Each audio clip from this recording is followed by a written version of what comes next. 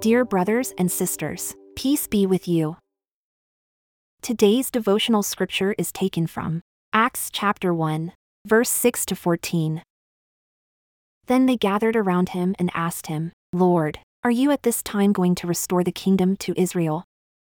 He said to them, It is not for you to know the times or dates the Father has set by his own authority. But you will receive power when the Holy Spirit comes on you, and you will be my witnesses in Jerusalem, and in all Judea and Samaria, and to the ends of the earth. After he said this, he was taken up before their very eyes, and a cloud hid him from their sight. They were looking intently up into the sky as he was going, when suddenly 2 men dressed in white stood beside them.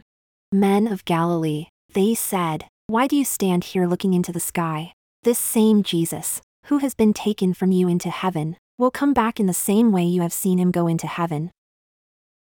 Then the apostles returned to Jerusalem from the hill called the Mount of Olives, a Sabbath day's walk from the city. When they arrived, they went upstairs to the room where they were staying. Those present were Peter, John, James and Andrew, Philip and Thomas, Bartholomew and Matthew, James son of Alphaeus and Simon the Zealot, and Judas son of James.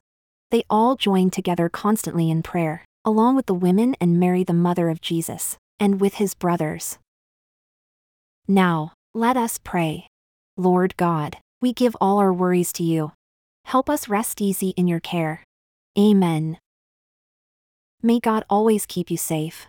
May he keep your faith in Jesus strong and give you eternal life. Today's devotion is brought to you by Growing Faith at Home Ministries.